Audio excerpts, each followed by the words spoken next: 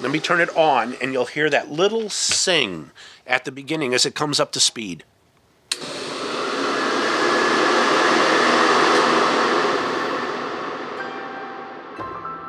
In the Sisyphusian turn of days, it feels like I repeat the same motions over and over again. I clean, I eat, I exercise, or I don't exercise and I feel guilty about not exercising. I shower, I sleep. And I can't help but feel pressure to do it all better. Because there's a whole suite of products out there promising a new and improved life. Prosperity involves a lot of consumption. Kitchen appliances that make meals in an instant. We aren't doing something to be slow and deliberate about it. We need to do more than one thing at the same time.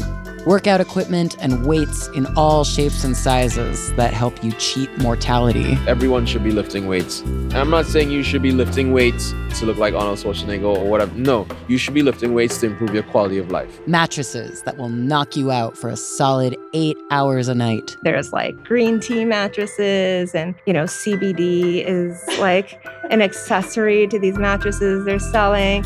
So there's a ton of marketing going on. It feels like there's this genre of domestic technology attempting to turn our homes into little personal utopias. Can the private home be a sort of utopia? Well, that's a $64,000 question. From Curbed and the Vox Media Podcast Network, this is Nice Try. Our second season is called Interior. I'm Avery Trufelman. Come with me into the world of individual improvement, into the home products and technologies that have been sold to Americans over and over again, along with all the promises they have made, kept, and broken.